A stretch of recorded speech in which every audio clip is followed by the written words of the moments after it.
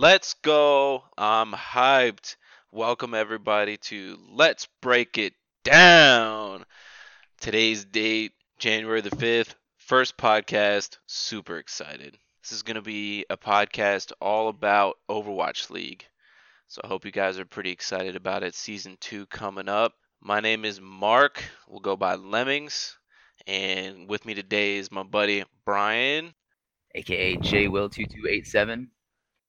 Brian and I got together. We both love Overwatch League. We've been friends for a long time, and we both wanted to be involved somehow, some way in this new league. And we started talking about it, and we thought one of the best ways to be able to do that might be a podcast. That's right. And here we are, giving it a shot and taking our stab at it. Just diving in head first. Let's have some fun. Heck yeah, man. So, what we want to do with this is just kind of cover everything Overwatch. We want to start off with the basics. We're going to move into discussing the teams, potentially even some strategies. And then once the season kicks off, really want to get into how the matches are going, the stage is going, who's looking strong, covering trades, all that kind of stuff. Yeah, a lot of movement this offseason, to say the least. Definitely, definitely. All right. So without further ado, let's get into some news. Right off the bat, Brian, we got Blizzard handing out some suspensions. Yes, lots of suspensions. They're taking account boosting, account sharing, things like that very seriously. Not only are they taking it seriously to the point of suspending and possibly banning people, but they are posting it for the public to know who you are and what you did and what you're being punished with. This looks like a big thing out in Korea. I don't see too much US based or European based account boosting. No, not a ton. There was a recent article that came out. And there were about 18,000 out in Korea, not necessarily professional players though, that were either banned or suspended from their accounts for much of the same violations. So this seems to be a trend in the Korean player world for some reason. All right, Brian. So here we are. This is January, and are we looking at kind of the completed rosters for most of these teams? Yeah, for the most part. Obviously, you can still sign free agents, bring people off the minor league squads if necessary. But most of the key dates are locked in. All of them happened last year. August 1st of 2018 was when teams could begin to make player trades, and there were several that happened. There were some releases, some signings, contracts just not simply extended. A lot of things happened between September and October here. So on September 9th, the inaugural season agreements officially ended. So anybody who didn't get extended, so to speak, or get a new contract became a free agent and could sign with any team, obviously. September 9th through October 7th was the exclusive window for Overwatch League expansion teams to sign free agents. So all the teams that they were bringing in, the 8 that they were bringing in, that's when all of those teams had to go out and sign the free agents that were available. And then on October 8th, the free agent signing window opened for all teams. So the expansion teams got the first pick of the free agents, people who didn't get a new contract or anything like that. And then on October 8th, it was free game, much like the NFL when it hits the new league year. Everybody just goes crazy at midnight. I hope at some point that Overwatch League gets to that point where you hit midnight going into that day and teams are just vying for the top free agents that are available then. Yeah, it's definitely a pretty exciting time. I know in the NFL, get a little pumped up, see what your teams are doing, and kind of get an idea of what they think they need. So Yeah, that's honestly that's a big way to keep everybody involved year round, tracking who's going where, knowing what free agents are available, what your team needs are. If Overwatch can kind of jump into that just a little bit, it doesn't even have to be as dramatic as the NFL or even the NBA. But if they can get to a point where free agency matters, that's keeping your fans and casual fans, so to speak, even more involved in what's going on year round. definitely. All right, another big piece of news. I guess maybe doesn't have too much of an impact on the play, but Blizzard did sign a deal with Fanatics. So last year you bought your merchandise, you bought your team gear from a Blizzard store. Sounds like this year you're gonna be buying it from Fanatics. Yeah, they're pairing up. They're gonna, I think, on the Overwatch League site, there will be merchandise still purchased through Fanatics, but you will be able to get it from either site. Would be my assumption. They're still working all that kind of stuff out, the logistics of it, but the deal is in place.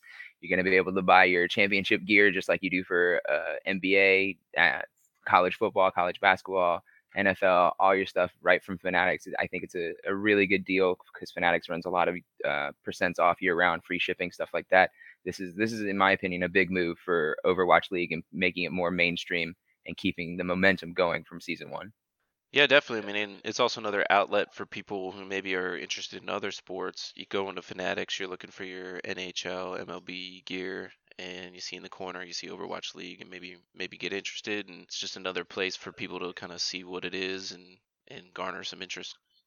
Oh, absolutely. This is all about increasing the influence, the spread of the brand itself.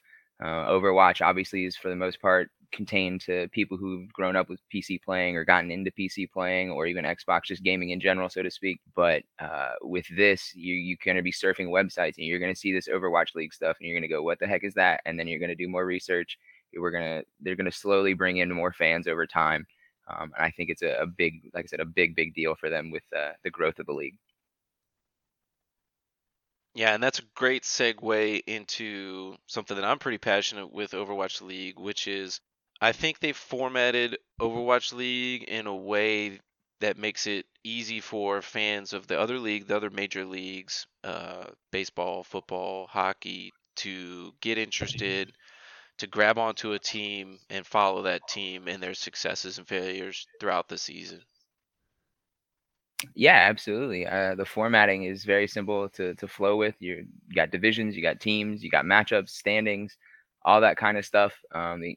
Probably the most comparable ones, most likely going to be hockey, just because of you get credit for wins and losses per map, so to speak. And obviously in hockey, you get credit for a point if you do get a tie. Or excuse me, you lose in overtime because they don't do ties anymore. But it's definitely going to be something that fans are not going to have a difficulty understanding. They may need a little help understanding how the game individual inside the game works here and there, but over understanding who's in first place and whatnot, nah, that's straightforward. Yeah, and I always found it pretty hard to follow a lot of other esports leagues or organizations because it seems like there's this kind of this regional you got to play in these regional tournaments. Those regional tournaments boil up into slightly smaller tournaments. There's winners brackets, losers brackets. It's hard to kind of latch onto a team and say this is my team all the way through because they might be out in an early regional tournament and you got nothing left. You're exactly right. That's on par with how international soccer works for club teams. So you have all these different leagues in Europe, and I personally I love soccer. I'm a big sports fan, and I follow soccer. I couldn't tell you what the top league is still because I haven't sat down to figure all that stuff out. But it gets confusing, obviously, because you're like, wait, I'm a fan of this team, but we're playing in this tournament, and then we play this team who's in this completely other league. You're not having that problem. It's like the NBA, the National Football League, MLB. This is the one spot for the best players in this sport professionally, and this is where we go to compete. Everybody plays their matchups. Top teams make the playoffs. Here we go. What are we even talking about? So, Overwatch League is an esports league which was formed around Blizzard Activision's Overwatch title. Overwatch is a 6 versus 6 first person shooter video game. It's available on Xbox, PS4, PC. Overwatch League is based on the PC version.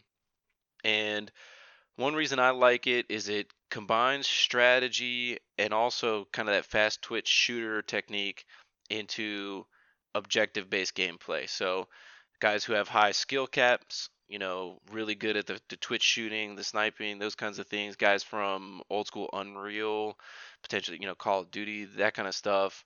And then bringing into that all together into, hey, you guys all have to work together to take this point, escort this payload, those kinds of things. Yeah, there's always some sort of obviously overall game objective which everybody's working to, but the strategies and the thought that go into each one is always a little different. And if anybody thinks hitting a baseball is incredibly difficult, which it is, I would love to see some people try to exert some muscle control over a mouse, a keyboard, and a little reticle to try to hit somebody in the head over and over again. What these players can do with their hands and their hand-eye coordination is incredible. Absolutely. Overwatch League will be played on maps that have a couple different ways that they work. So the first map type, Assault, it's you have to take a first point and then you have to take a second point as the attackers. And obviously you're defending, you're trying to make sure that doesn't happen. Yeah, on the assault maps, those are really just a full attack defend the whole time. You win obviously based on how many control points you get or how much percentage you get per control point. The goal is to have more than the other team that you're competing against. I really enjoy control maps. I like the aspect of only having to worry about one thing. It makes my life a little simpler. But the Yeah. strategy that goes into attack and defend, you really see different comps come out because if you're defending, you're not necessarily going full dive comp all the time. You're not doing some crazier things. You're really just saying, hey, we just have to stall and let the timer run out. You're really playing a game against the clock, more so than you're trying to achieve your own objective. Yeah, definitely. And I like the way the maps are organized. The attackers have a little bit of an advantage on the first point. The defenders usually have to go a lot further. Attackers usually have a less distance. And then that kind of rotates on the second point. The defenders have a little bit easier time getting to the control point, and the attackers have a little bit longer to go. So once you might take the first point pretty quick, but then the defense might be able to mount a much more successful defense on that second point. Absolutely. Finishing an assault map is always much more difficult than getting the first point. In fact, when you full hold on an assault map, you're doing something pretty impressive in that round. But finishing those is always fun, always a lot of excitement. A lot of big plays usually come out at the end of those maps. It's always something to watch for. Yeah, so for Overwatch League this year, the assault maps they're going to rotate through Horizon Lunar Colony, Temple of Anubis, and Volskaya Industries. Some of my favorite maps, by the way, for the assault ones. I love playing Horizon. I love playing Anubis. Volskaya I've grown into, even though I hated it at first. But those are going to be some interesting maps to see these teams play throughout the season. Definitely. I think early on Volskaya was really tough, had this really concentrated choke point for that through that first point. And then Hmm. people started discovering verticality, getting fares up over the top, and then there's actually kind of a way to sneak around, get through into the side and actually kind of behind the defenders. So interested to see how those get utilized. All So the right. second kind of map we got here, what do we got? Assault Escort, what they like to term as a hybrid map. So on the assault maps, you have just attack defend and it's just control points. On the assault escort ones, the first point is actually an attack defend situation, but after that you will get a payload that deploys, and then you have to push the payload the rest of the way to actually complete the map. Those are obviously require different sorts of comps again, different sort of strategy. Your first point comp is not necessarily going to be your comp the rest of the way after you've either achieved the payload being deployed or if you have given up that first point and now you have to defend against the pushing payload. It just changes the way you have to go about your player composition throughout that entire map the whole time. Yeah, and I think for me, arguably, this is the type of map that is most susceptible to see like a snowball or a snowballing effect. If the defending team overcommits to try and defend that first point, you can see them get their death staggered, and the attackers end up just rolling that payload right through. And so I think these are probably some of the ones where if I'm a team, I'm really strategizing how much are we going to commit to the defending that point and then making sure that we have a really solid defense prepared for the payload. Oh, absolutely. If you know you're losing the first point, it's not necessarily worth diving back in one at a time to keep getting staggered because once they get on that payload, you have to find a way to slow that down before they get to the first payload checkpoint and then obviously the third and final one. But it's definitely something that teams have to consider whether they're going to recommit either their alt economy or if they're going to just send somebody in to just be a nuisance and kind of stall out the cap just to contest the point here and there. But it's something that every team has to consider when defending on those maps for sure. Yeah, absolutely. So this year, Overwatch League, the hybrid maps are going to be Hollywood, Kings Row, and Nimbani. I think the first map I ever played was Numbani. I don't remember how I fared on it, but I'm fairly certain that was the first one I ever played. That's one that I still enjoy playing for sure. The other two are going to be fun. I actually enjoy hybrid maps altogether. I like payload maps personally, but those are some of their better maps in my opinion when to see the action and whatnot from teams. Just because, like I said, most teams are saying, hey, if we're not necessarily always going to get that first hold because our respawn's so much further away if we die trying to hold that first point. So all the action then eventually by the time you get to the end of the map, especially if you're in overtime, just is a full out brawl on the cart the whole time, and it's awesome to watch. Yeah, definitely. I think when I first got interested in Overwatch, I actually was catching Seagull on stream. I was really interested in Kings Row, and I think Kings Row was some of the first maps I played. So I think I would like to see them come up with some other form of a hybrid map. I don't know what's could actually potentially happen. Honestly, maybe push a payload and then have to go to some other sort of type of map. Maybe if they could combine an escort and a control, that could get interesting. Like you have to escort all the way to here and then control the point for a certain amount of time. That could be something intriguing down the stretch for sure. Yeah. Or I was thinking maybe like stringing different types together. So you got a payload to a certain point, then capture the point, and then more payload or something. But Yeah, could be anything. interesting. It'll be interesting to see if they add in a payload race at any point in the future. I don't think they're planning to, but I do know back when you and I were playing TF2 that they had introduced payload race maps later in our careers, so to speak. I enjoyed Our those because vaunted you have TF2 professional to, careers. yes, our pub time.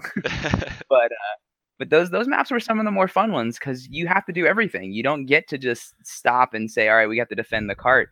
You have to defend the cart and try to push your own. It splits your resources up, splits your players up. You got to be really coordinated. I just thought it added a new element that would be fun to watch professional players actually go at. Yeah, I definitely think so. Or the other one I was thinking of is kind of a two-way payload. So whoever's on the cart's moving it towards Oh, an absolutely, like objective. a tug So, of war type deal. yep, exactly. Okay, we got control maps next. So control maps are essentially King of the Hill maps. Those are, the point locks after a certain amount of time after everybody's left spawn and tried to run to where that control point actually is. And the goal is to have them start fighting before the point can actually be captured. But that is a matter of holding on to the point for a specific amount of time.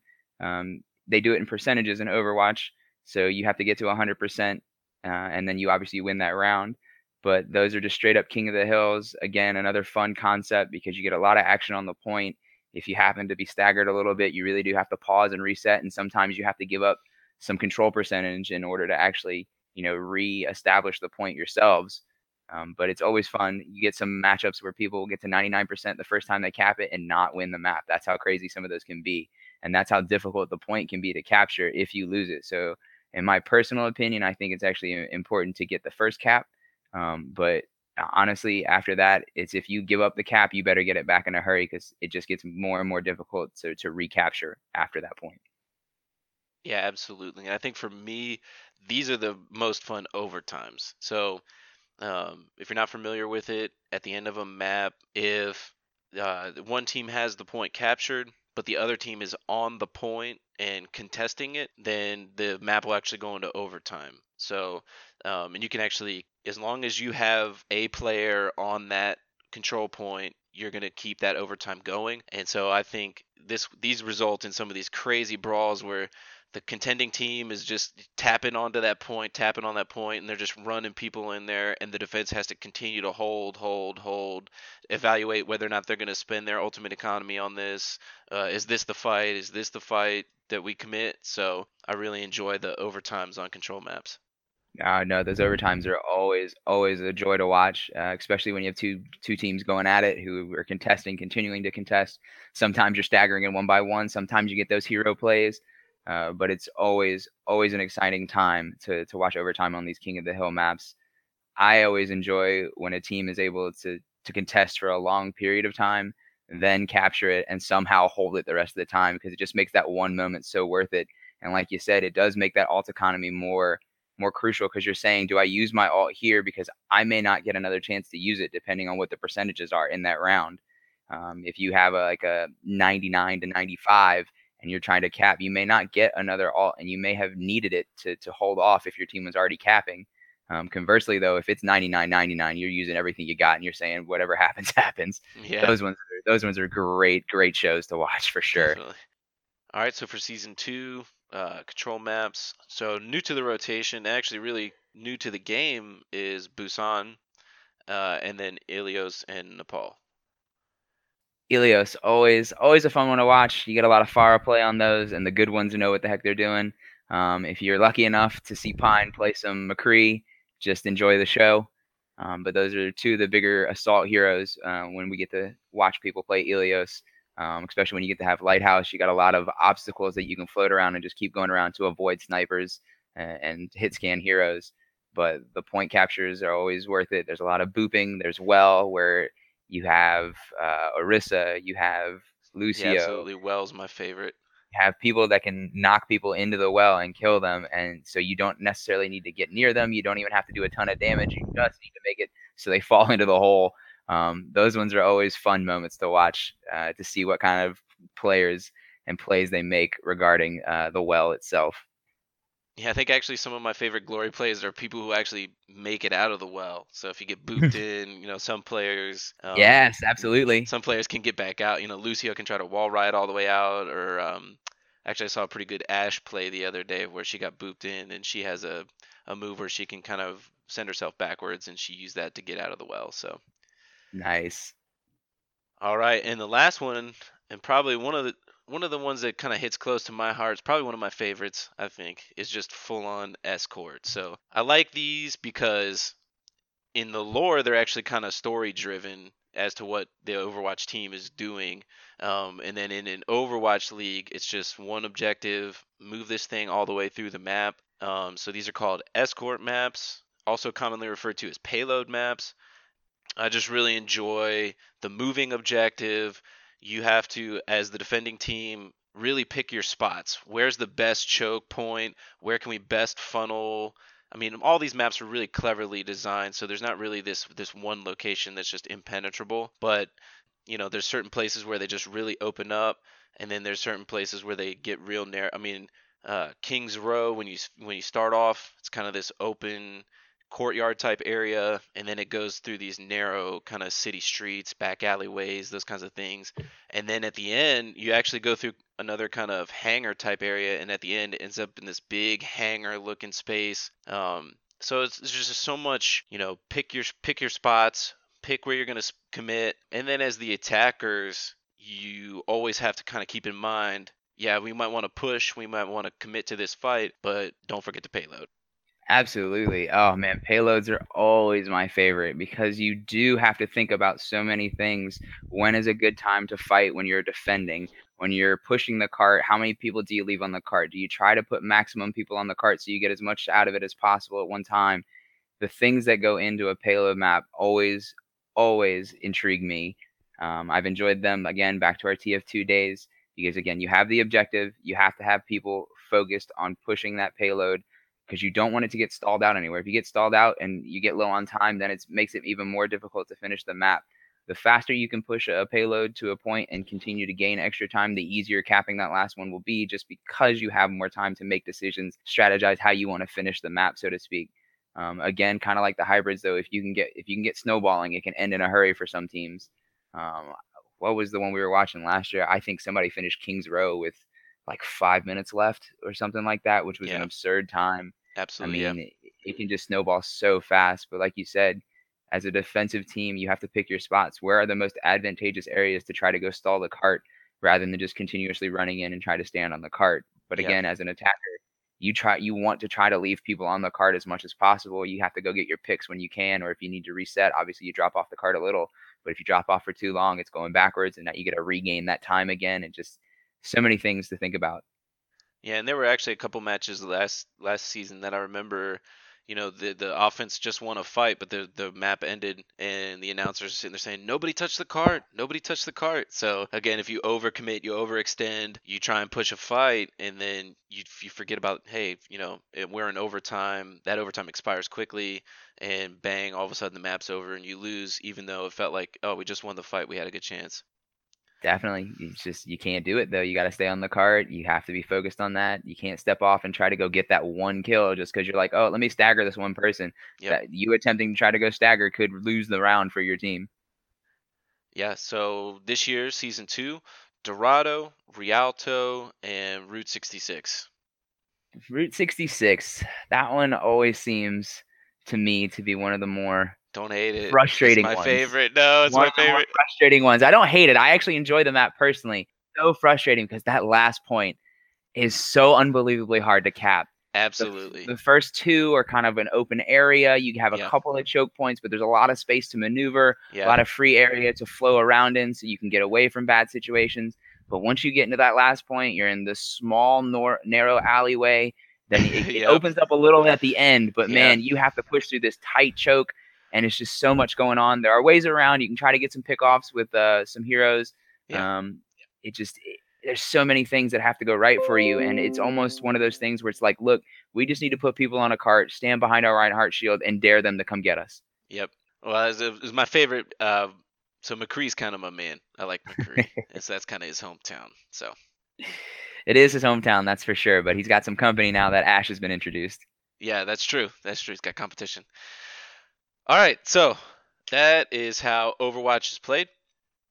And now let's get a little bit into the Overwatch League. Overwatch League, again, esports league, Overwatch the game. It's going to begin, and I think for a lot of married or people with significant others, this was a huge mistake on Blizzard's part. But the season's going to begin on Valentine's Day in the Yeah, United fellas, States. make your plans. Make your plans early in advance. Plan accordingly. So for the United States, February 14th, 2019, Valentine's Day, uh, very heavy romantic day for couples. Yes, it's always a romantic day. Fellas, do make sure to take care of your significant others, your wives, your girlfriends, whatever it may be.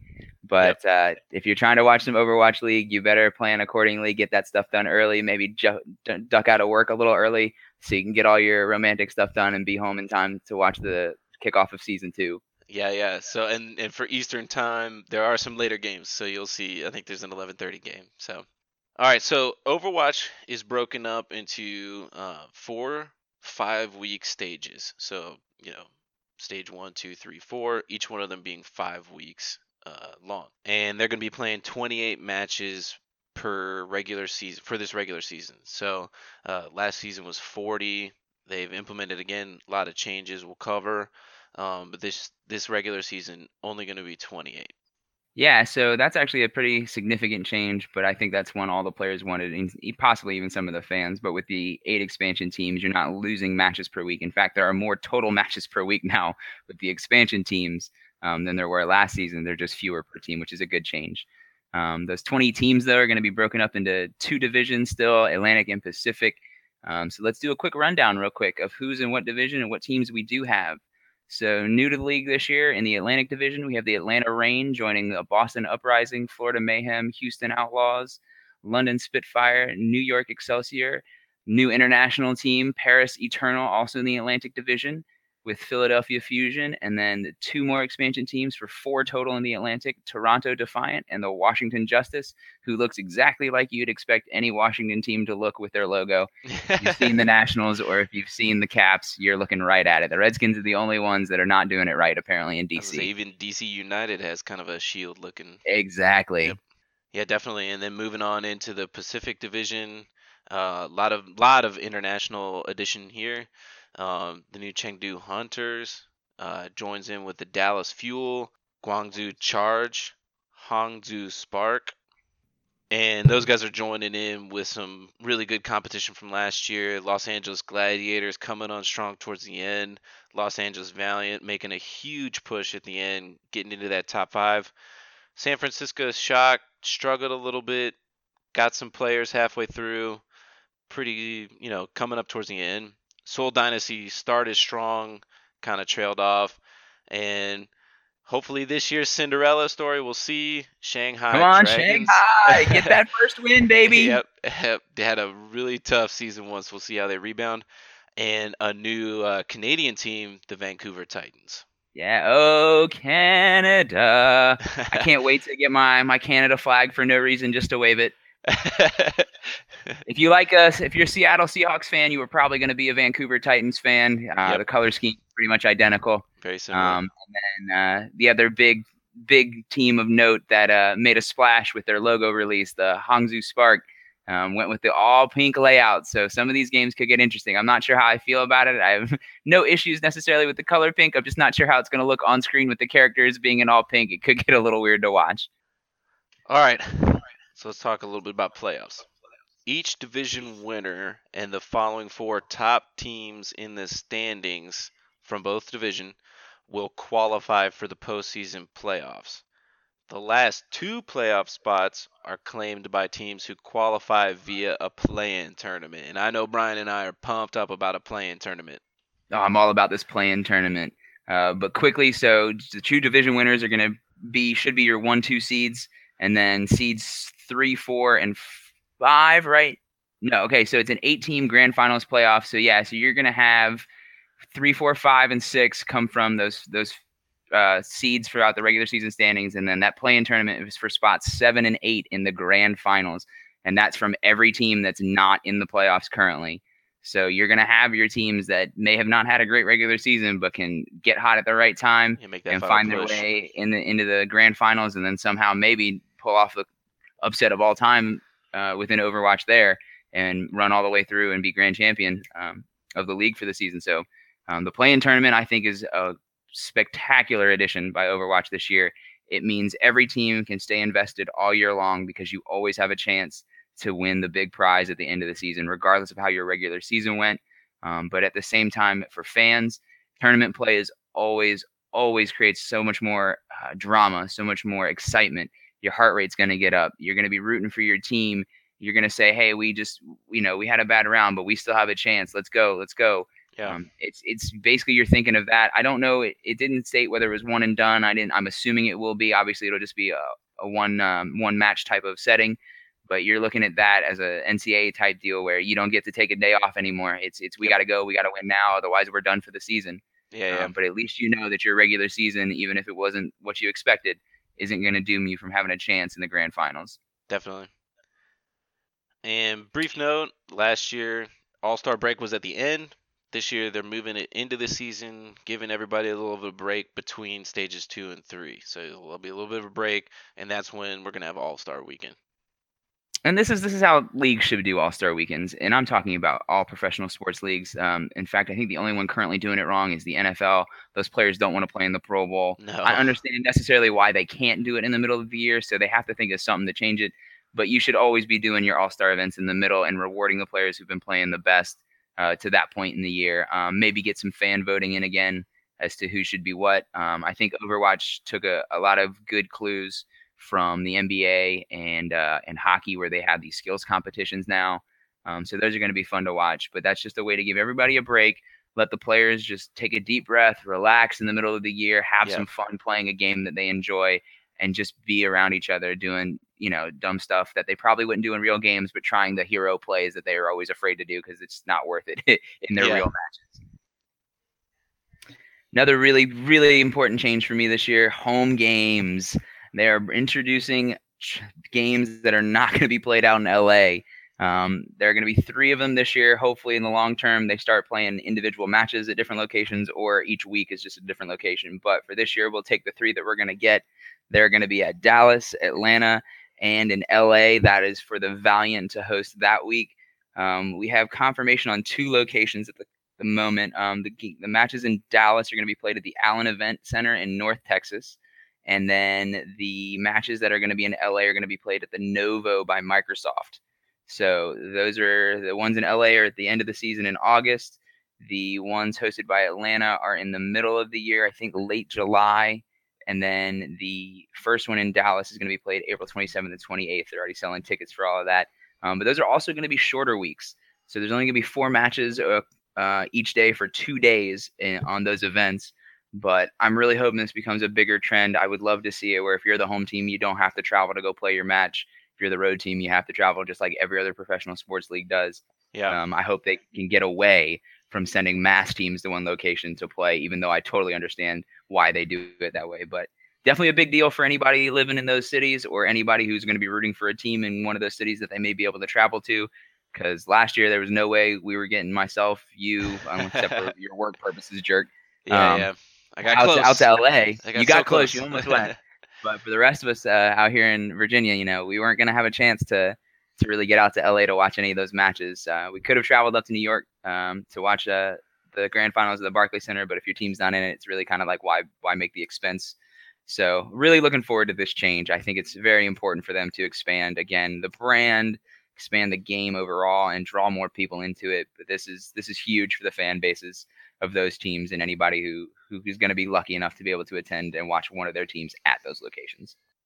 And I think a lot of these changes come from a place. So last year, throughout the season, and then certainly at the very end of the season, many of the players came out, and I think some of the fans came out and said that was a grueling season. So we've already discussed, we've added some teams. But even though we've added teams, each team is going to play a lot fewer matches. Well, 12, but that's a lot. That's a lot. That's a lot. Yeah, that's a Are lot of you serious? matches. When you were So talking about playing, what was it, 2 per week, 3 per week? It was yeah, 3 per week, right? yeah. If you were a fan of a team in Season 1 Overwatch League, trying to stay with your team and watch each one of those matches, man, it could get pretty grueling. And I'll be the first person to admit, towards the end of the season, I was pretty burned out. Just even trying to watch, trying to make the time with the family and everything else, just trying to watch the matches. Yeah, I couldn't imagine trying to play and scrim all week. That blows my mind. I can barely play for 4 straight hours anymore. Yeah, many fewer matches per team. We've got the All-Star break now. And a lot of this is to address player burnout. So from the player perspective, at the end of last year, we saw probably one of the more popular, certainly popular Twitch streamers, Seagull, ended up retiring from Overwatch League, citing burnout as the practice schedules, the constant scrimmaging, all that as one of the reasons he wanted to kind of take a step back. XQC in effect, also from Dallas Fuel, kind of mentioned, dude, it was grueling.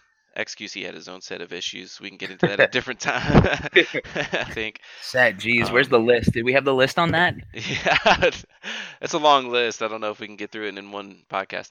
I got nothing for the guy. I know, right? Pine from the NYXL, Baby Babe from the San Francisco Shock, Mendokuse from Houston Outlaws, and even Zumba from Seoul.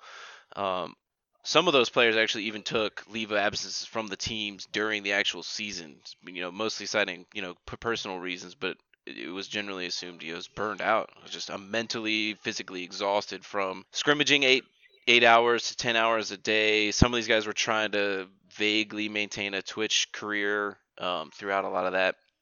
And so I think this is pretty well summed up. Quartz.com, to cite it, published an article called "Esports Players Are Burning Out in Their 20s," and Mark Cuban, owner of the Dallas Mavericks, and who has been consistently associated with someone who should purchase an Overwatch League team, retweeted the issue and said the core issue is this game changes. Halfway through the season, each stage it was changing. They were updating to new patches, even so much so that new characters and new maps were being introduced in the course of a season. And so his contest was that requires intense practices to try and get a team together. Hey, there's a new map. Well, now we got to practice every angle, every approach, every attack, every defense for this new map. Oh, hey, there's a new character. Oh, that completely changes. We'll get into it a little bit later, but arguably one of the most popular compositions in season 1 was dive composition. Halfway through this season, they released a character named Brigida, who realistically was brought into the game to counter the dive. So here you are, you've been built on this strategy, and then all of a sudden there's a character who breaks your strategy halfway through this season. So Cuban went back and forth with Nate Nanzer, who's the commissioner of the Overwatch League, but I think it's all pretty summed up well, and he has a pretty good punchline at the end. But his contests were: how often does it change? How much time do you have to adapt and perfect to those changes for the professional teams? And his punchline was: the NBA doesn't make meta changes mid-season. So I think that's a pretty good punchline, but a lot of these changes that we've discussed, the reduction in matches, the breaks, those kinds of things are all, I think, to try and alleviate those player concerns, probably fan concerns, and even team ownership concerns of these players burning out, not wanting to play, not having their heart in it. Oh, absolutely. This is if you're looking for the top reason 90% of these changes were made, it's because they needed to make sure that they weren't overworking their players, so to speak, or at a certain level overworking their employees, which is what they are. Yeah. So everything was player driven. Again, like you said, owner driven. But at the end of the day, they wanted to make sure they could keep their best players in the league happy, so to speak, but more importantly, just not making them feel like they're overwhelmed.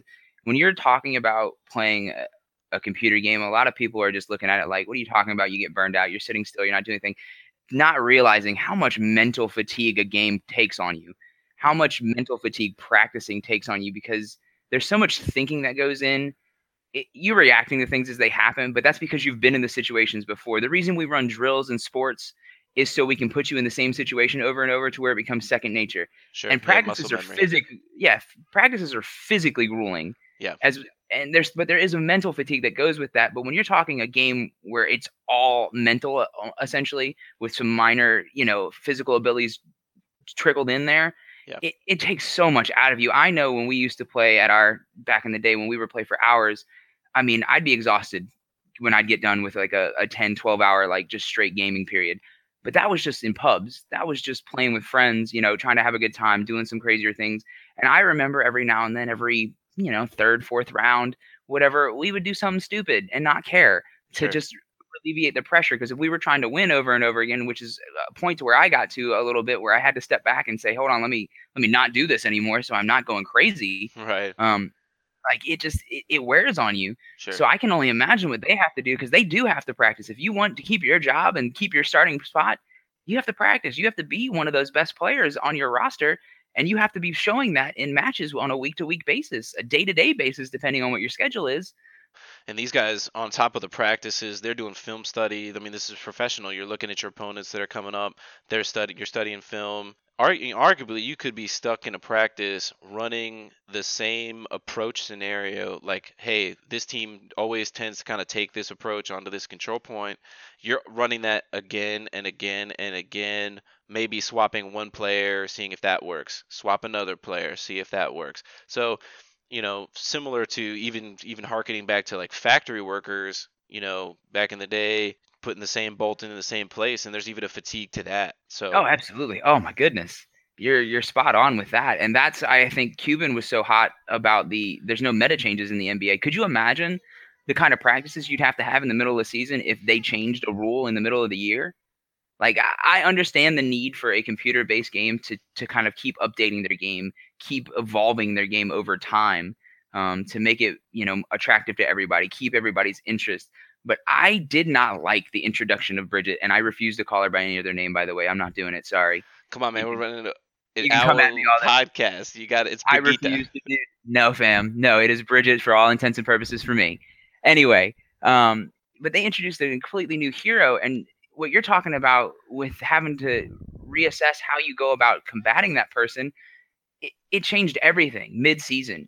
Everybody had to go back to the drawing board. So it wasn't just like the lower teams, having to figure this out or the top teams having to figure it out. It was everybody. So that's where a lot of that fatigue came in again in the middle of the year, having to redo basically their entire game plan from the season. Now, from a game standpoint, do I understand exactly why Overwatch had to do it? Yeah, everybody was running dive comp. Dive comp worked. It was the end. It was the end all be all at a certain point. So it was necessary. But for Yeah. me, as a fan, as a watcher, and as a sports enthusiast and watching other leagues, it was the wrong time. You needed to wait and you needed to get through season one before you made a huge change like that. Now, can you add new heroes throughout the course of a season and not introduce them into the competitive game itself? Absolutely. Heroes of New Earth did that all the time when they had competitive matches going on. They would introduce new heroes to the public, but not allow them to be playable in games until everybody kind of had them figured out, until some changes were made. I think that is the approach that Overwatch probably should go with, is whatever you have at the start of the season is what you should end up with at the end of the season, in terms of the meta. Or if people can figure out some new strategies midway, that's fine. But you have to work with the heroes you're given at the start of the year. So that also gives you the off season basically to work yourself through those situations with new heroes. That alleviates again the burnout because you're figuring things out when you have plenty of time to figure them out basically. So I would love to see them go that route instead of doing what they did this past season, which was introducing somebody smack dab in the middle of the year, completely changing the structure and layout of the game essentially and how it was being played competitively. And I do think it had a huge effect on what we considered the top teams at the time. We saw some teams bottom out after that addition of Bridget. We had some teams who were terrible up until that point start running Bridget exclusively, and they looked phenomenal. And it was just like, oh my gosh, this hero just fits their gameplay or the way they like to play, and it completely changed everything. Like I said. Yeah, and it wasn't just Brigitte being added. Hanzo was changed pretty drastically. I actually believe Sombra was an addition into season one. I think after stage one, Sombra, who contributed to the dive in a big way, Oh yeah. because you'd have her in the back, she'd alt bang. Nobody in the back line can use any of their abilities. and then that's when your dive swoops in and starts trying to clean up. So a lot of changes, and they were asked to adapt very quickly. There was what I think it's 2 weeks in between stages when they would patch. So Yeah, it's something like that. It wasn't a lot of time, and that's like I said, that's when. So instead of having that off season to figure all those things out, one day at a time, one practice at a time, focusing on one thing, they were trying to do it all in a 2 week span, and that's asking too much. we are coming up against the clock a little bit, so I did want to give. So we've used a lot of terminology in this. I want to kind of blitz through these. Bang, bang, bang. We'll hit them. So what we were talking about, dive, is there's a section of the team that has high mobility. They will swoop in to engage into an enemy's quote unquote backline. Their goal is to focus on one single person, someone that's critical to the other team's survival, and eliminate them, and then try to get back out as quickly as possible. So they dive in, kill somebody, and get out. Yeah, the Um, high mobility, the tracers, the Genjis, those kind of heroes, those are definitely the ones going in. Usually you're trying to pick off a support, a Zenyatta, a Mercy, yep. somebody who's definitely needed, and that allows you to open up more space because the other team has to fall back when they lose Yeah. one of those type of supports. Yeah, don't wanna keep trying to engage if you've lost your support. Composition or comp, that's just the makeup of a team. So when we dive comp, goats comp, Slambulance comp. It's all just we're talking about how the team is formed. What kind of strategy are they trying to implement? Which characters are they using? We got backline. So backline is any character is composed of any character who's supposed to perform their task from a distance. So they're in the back of the fight. Anna, Widow, New Ash, those types of characters who are going to be in the back. They don't want to be up front. They don't want to be the focus of attention. A lot of support characters, couple snipers, those kinds of things. And then we've got frontline. This is all your tanks. And frontline like close damage dealers, Doomfist, Reinhardt, Diva, Roadhog. Arguably McCree can be he can be in between frontline or backline. Yeah, depending on how you want to play them. So Yeah.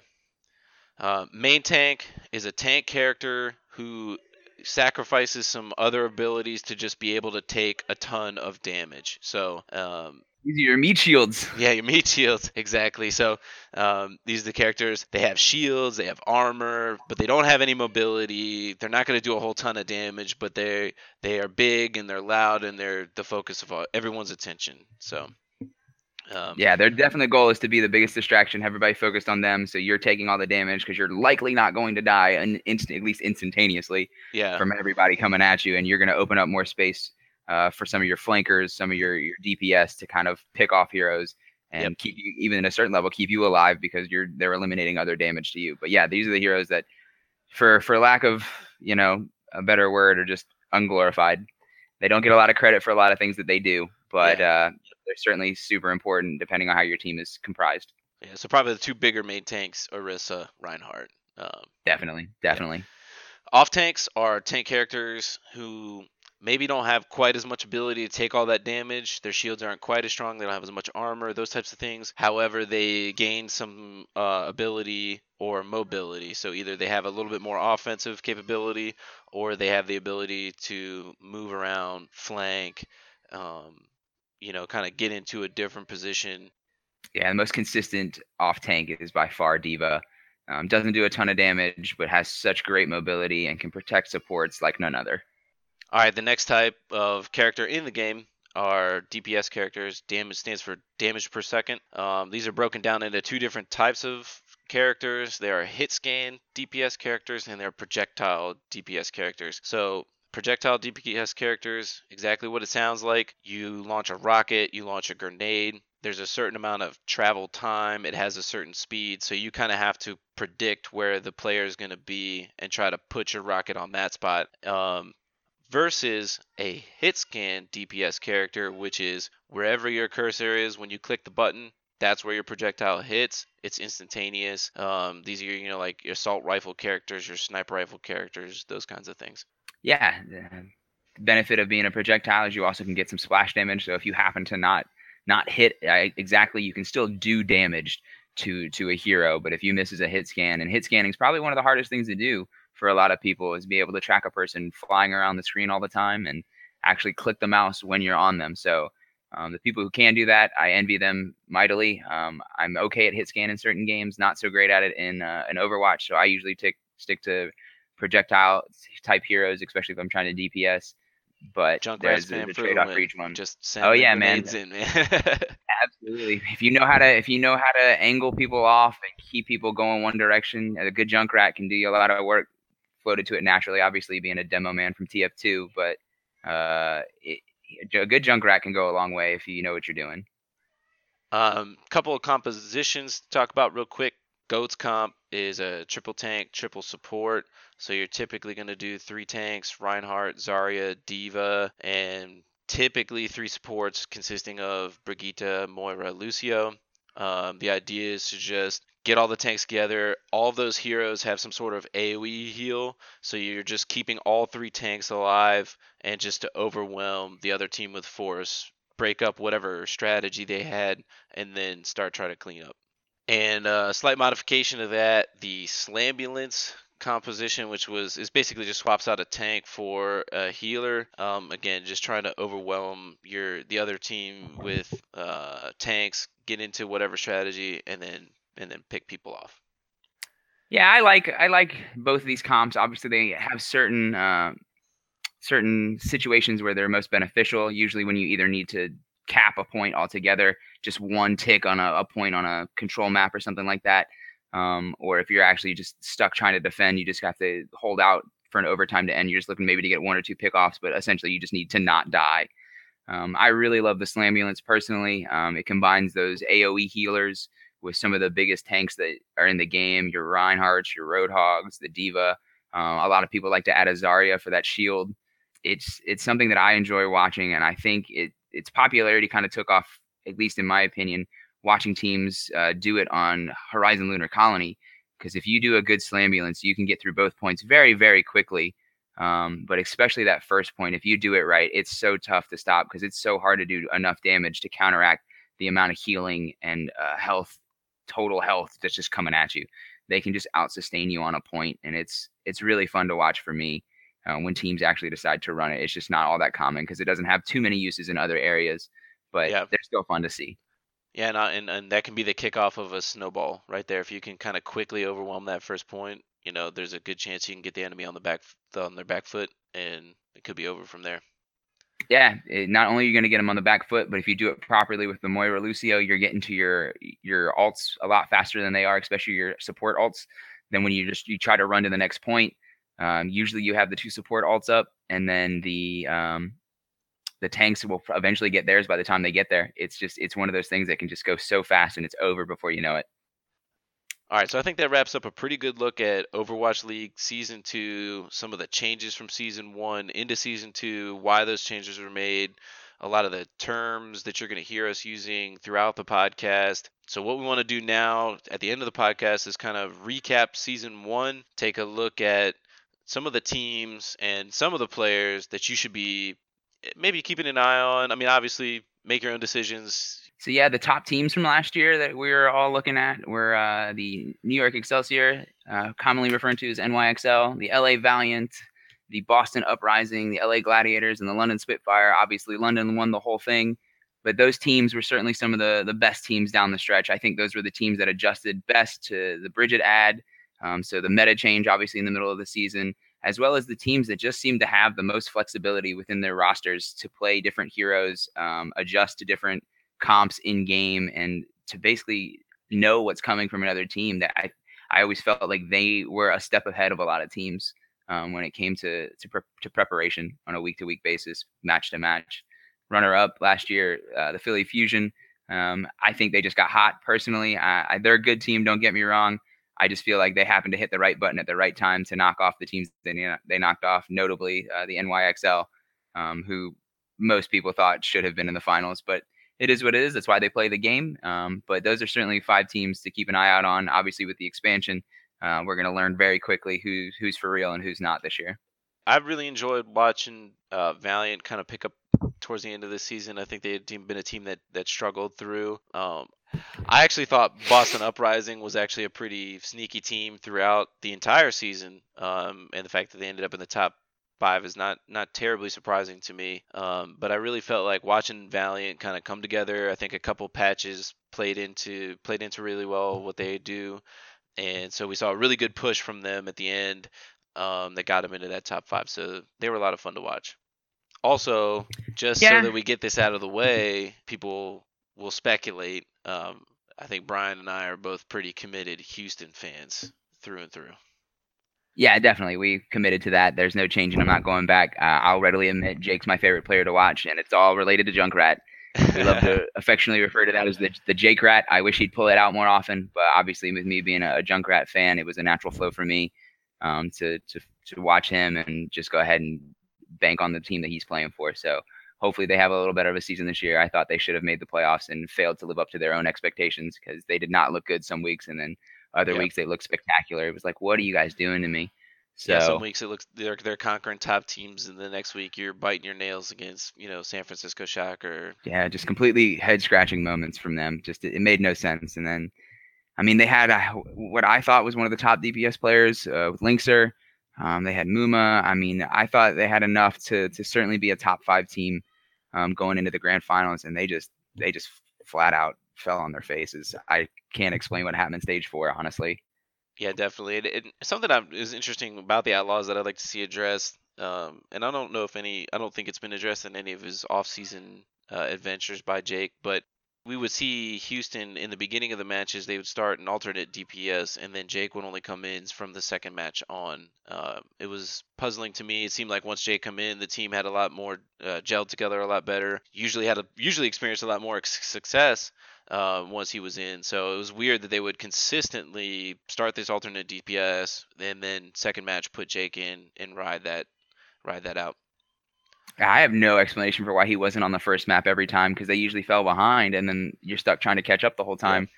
I think it's actually going to be really interesting to see how they handle their DPS this year because they signed Dante. Yeah. And I thought he looked really good late in the season last year. So I don't know how they're gonna play that. I certainly, like I said, I'm a big Jake fan anyway, but I certainly hope that at least Jake is out there for that first match to get them a good start. And then I'm assuming Dante and Linkser will be the rotation, but if you're asking me, Jake needs to be playing more frequently for that team to be more successful. Yeah, definitely. Some other players to kind of keep an eye on. Jay Jonak from New York Excelsior. I don't know what else can be said other than seventh teammate, right? I mean, All you gotta do is say MVP, yeah, MVP. MVP. Like how the things he did with Yeah. Zenyatta are not supposed to be done. They're just simply Nope. not. He Yeah. was he was playing a third DPS as a support, and it was absurd to watch. Yeah, so if you're not terribly familiar, Zenyatta, support character, but Jay Jonak, the way he played him was really good at hitting his shots. He's kind of a projectile DPS, so he was just really good at hitting the headshots, and he could really pick some players off out of the back line. And it's like the other team has that third DPS or that extra DPS that you're not even expecting. Oh, it's absurd because you have to lead people. You have to time the release of the orbs. I mean, it, the things that he knew and could do Yeah. just I have no words for. You just watch in amazement and just appreciate it honestly because you know you're not going to be able to ever do that. No, no, absolutely not. Another person who exhibited some serious skills that you're never going to be able to do either.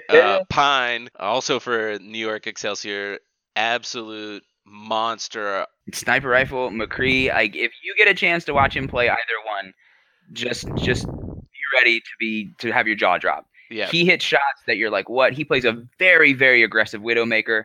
He loves to get in your face. He Yep. hits shots at close range, and you're looking at him like, I didn't even see the guy long enough for me to know that he was there on Right. my screen. How did you know to pull the trigger? Yeah. His McCree is spectacular. You don't want to play Farah against him. It's No, not absolutely fair. If you're asking me, he's the best DPS player in the game, and I think he was underutilized by NYXL, but they have so many great players that they didn't need him all the time, even though they fell short of obviously the grand finals. Yeah, But it's absolutely. just on another level sometimes. And if he starts going off, if he's in his zone, just go ahead and concede, even though that's not an option. Yeah, no, fight through, but yeah, for what a lot of other people's trick shots would be, Pine was like, I'll just make this shot and I'll be good to go. Yeah, it's just another day at the office for him. Like I Yep. never got it. Clock in, clock out. So another player I kind of felt when he came onto the battlefield, specifically for me when he was playing Genji, agilities could really just change how the other team was playing. He was super successful in the dive comp, even after the release of Brigitte. Largely responsible for Valiant's push towards the end was agilities. He's a DPS player for the Valiant. but I think his Genji play was kind of on that next level. Yeah, he was one that loved to use his ult at basically just the right time. You never ever said he wasted that ult. And you're right. Between him and I think the addition of Custa late in the season, Yep. That was their big push, and that's what vaulted them into that top five and into the grand finals playoffs. Yep. They looked spectacular late, and it was really because of those two guys. Obviously, and speaking of Custa, his mercy play, some of the best in the league, and he started out with Dallas last year, didn't he? Yeah. Yeah, I'm pretty sure he got traded mid-season, and he changed their support play for that Valiant team, who I thought was pretty bad, honestly, for a while. I will not lie about that. Oh, So when they they started definitely to had come some on very late, big struggles in early stages for sure. yeah, those later two stages though, I was like, oh man, this Valiant team is for real, and they can pick off anybody. And Hmm. this wasn't the meta change that got them because they weren't the biggest Bridget players in my opinion. It was they just started to gel. They started to play better. They started to make better decisions. And I like to give Custa a lot of credit for that because I think he called a lot of the shots for them Yeah. personally. I think that's how it worked for their team internally. No, absolutely. I think they did bring him in a big way for his leadership, and I think that even got mentioned by multiple of the announcers. Just that when he came in, he exhibited a lot of leadership as Mercy and was able to really call the shots. So some other quick damage, just some really good damage dealers. Don't want to necessarily deep dive on every single one of them, but Bird Ring, great sniper. Carpe for fusion. Pulse And bombs galore. so many pulse bombs. And then another, maybe not the most amazing player in the entire league, but someone that I really felt changed the team's trajectory was when AKM was added to the Dallas Fuel. I think them adding AKM and also cutting XQC kind of pulled Dallas out of that. They were heading for Shanghai Dragons level of 0-40 kind of. Dude, I think they were headed for like 5 total wins, and that Yeah. was basically against Shanghai. Yeah, those three players, great damage players, people to keep an eye on for sure. Argue if Jay Jonak certainly towards the end was the best Zenyatta, I think the person who really kicked off the Zenyatta movement for the Overwatch League, Ryu Zhang for Seoul, played an amazing in Zenyatta stage one, even into stage two. Kind of fell off towards the end, but just another really great support player. Yeah, Jae-Hong was the original Zenyatta, honestly. Not Yep. many people were mentioning Jonak early in the year. They were all talking about Jae-Hong on Zenyatta for Seoul when Seoul was going off on everybody between him and Fleta, picking people off. It was fun to watch them, and they were obviously the top team in the league for at least a stage and stage and a half, maybe not all of stage two, Yeah. but certainly he was the original DPS Zenyatta in my opinion. Yeah. Yeah. Absolutely. He was certainly important to their team. Unfortunately, their team just nosedived to the end of the year, so he did not get the credit that he deserved for the way he played on Zenyatta. Tanks are kind of hard to justify. They typically, they're not involved in the big flashy plays, as Brian was mentioned earlier. Kind of underappreciated for a lot of what they do because it's kind of stand in the front with your shield up and don't die. But I felt like Muma from the Outlaws, just a great tank player all around. Some of his Winston was absolutely amazing. I saw some Orisa in there where you're just like, okay, this guy is soaking up everything or putting his team in a great position to win this fight. So I want to give credit to Muma for his excellent tank play. Oh, absolutely. Tanks are so underappreciated in this game.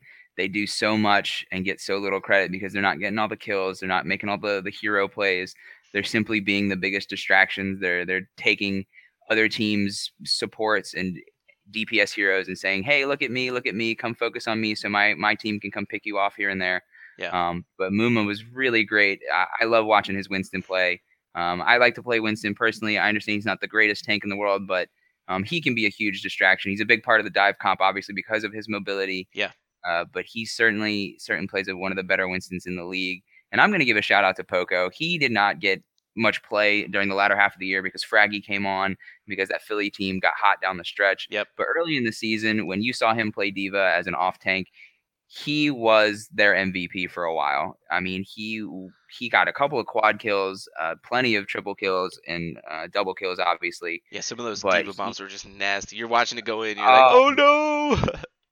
you're watching them and you're going, how did you even know to throw the freaking self-destruct around that corner over that wall? Like, Yeah. how many times did you practice that move so you could do it consistently every time? Because Yep. teams didn't know where it was coming from. You heard No, it, you couldn't find exactly. it. It was the skill of the diva bombs, not necessarily just oh there it is, but it's the placement, it's the when it happened, those kinds of things. And I know for Counter Strike, you put a person in a particular position, and he would get the exact angle to put a flashbang or a Molotov in the exact right spot. And so I just imagine Poco doing that, time after time after time, just getting in this particular spot and seeing where he can get that diva bomb to. Yeah, I just see him being in some sort of practice server, honestly, and just Yep. launching self-destructs everywhere. Just saying, Yep. "All right, where's this go? I can All get right, it where's over this there. go?" Because Exactly. he pulled off some incredible self-destructs. It was great. But yeah, he just unfortunately didn't get much play down the stretch because his team was playing better with other lineups. But he was one of the better diva players all season. All right, and with that, we want to talk about getting this season underway. So, stage one, we already talked start date, Valentine's Day in the United States, February 14th, 2019. We got a pretty good slate of matches here. It's going to kick off 7 p.m. with a rematch. I can't believe they did this. London Finals rematch, Spitfire, baby. Philly Fusion, finals rematch to kick it all off. Me personally, I had to put this game at 8:30 just to get people to watch the first game. Yeah, I totally understand why they're doing this. They're trying to build up momentum, trying to get everybody back engaged in this. Hopefully to generate a few more rivalries, so to yep, speak. That always drives some competition in professional leagues. So if this can become a thing, it'd be great. Like I said, I personally would have loved to see it at the second slot, just so you get kind of an undercard before you get the title bout, so to speak, just yeah, like in a boxing match. yep. But it's gonna be great. I'm ready for that matchup. Ooh, I'll be so watching. excited. It'll be interesting to see how much Philly comes out and is trying to make amends for their lackluster performance, to say the least, Yeah, in the grand finals last year against London. Albeit, let's give credit where credit is due. London was spectacular all season long. they absolutely were. So But the getting second getting matchup, 0-3 on the final, oh yeah, that's that's just yeah, not good. Not yeah. good. It's not good for the sport, in my opinion. No. I said this to you at the time. Like, you want those matches to be drawn out, so you've got to Yeah. change something to make sure that happens. Yeah, Um, definitely. the second match of the day is going to be the NYXL up against Boston Uprising.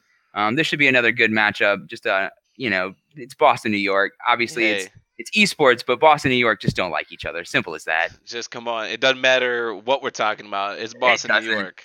Boston, New York. That's all you need to know. Yeah, A couple of really good teams, high level teams going at it. See definitely. what kind of changes they make after their underachieving, I'm sure for them, performances in the finals playoffs last year.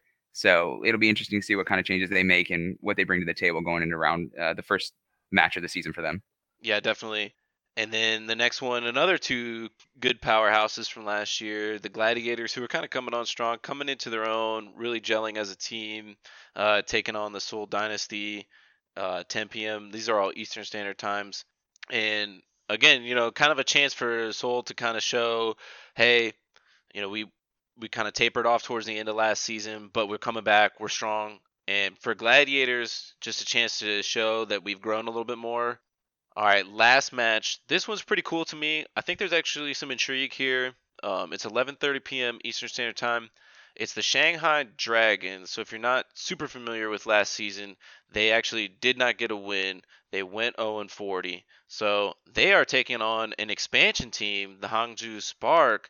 So I think this is a really great opportunity for them to come in strong, and potentially pick off one of those expansion teams early, get that win, get it behind them, and then move on into a really strong season two. Yeah, absolutely. This is certainly set up for them to get the monkey off their back early and not have it draw out into a second day, a second week, a second stage, anything like that. Nobody knows what to really expect from some of these expansion teams, even though some of these expansion teams did sign some big players during the offseason and put them, as kind of their front two or three players on their roster. So it's going to be interesting to see what Hangzhou has to offer. This is going to be a matchup for those diehards who want to see Shanghai get a win, who are interested to see what the Spark have to offer as an expansion team, kind of to set the tone possibly for the rest of the expansion teams, because nobody, again, has seen them play. Yeah. There's no preseason this year to kind of get an idea of what to expect from some of these teams. Oh yeah, good But point. Good point. this is going to be that matchup that says, hey, are these expansion teams for real, or is this just some more doormats for the top tier teams to push around? Yeah. And then again, somebody for the Shanghai Dragons to kind of compete against. So we'll have to wait and see what actually happens with that match. Can't promise I'll be up because I believe that's a Wednesday night if I'm correct. It's getting a little late on a work night for sure. Yeah, you're not lying. No, it's actually a Thursday night, so Okay. it's still a work night, but at least the next day is Friday. So there's hope there to make it to that 11:30 match, and hopefully I can be awake to make sure, or not to make sure, but to just see if the Dragons can get their first win in their Overwatch League, careers. So I think it'd be big for them if they can pull it off. But great first day of games. Super excited to see all those teams play. Yeah. Like you were saying about Seoul, can they bounce back from where they finished last year? And then for the Gladiators in the match before the nightcap, can the Gladiators prove that their late season surge was not just that, just a kind of a late season, we got into a groove and we were able to pull this thing out? Can they prove that they're one of the top teams in Overwatch League year in and year out? All right, everybody, and that brings the inaugural episode to a close. So, next episode, stick with us. It's going to be pretty exciting. We're going to start taking a look at the divisions.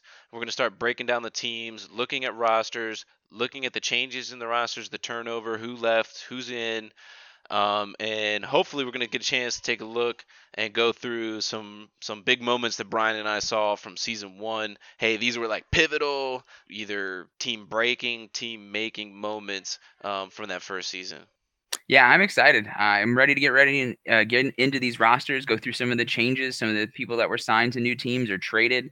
There was quite a bit of player movement. We'll start breaking some of that down in the next episode. And then those top 5 moments. I won't lie, mine might not be the most pivotal, my 5 at least. They may just be some of the most hero plays, or some of the best hero plays, some of the best alt uses, just things like that. Just things that made you go, wow, so to speak. Yeah, keep you on the edge of the seat, get you excited, get you pumped up, get you hyped. So, thanks everybody for listening. Remember, stay tuned with us, connect with us on social media, and we'll catch you in the next episode.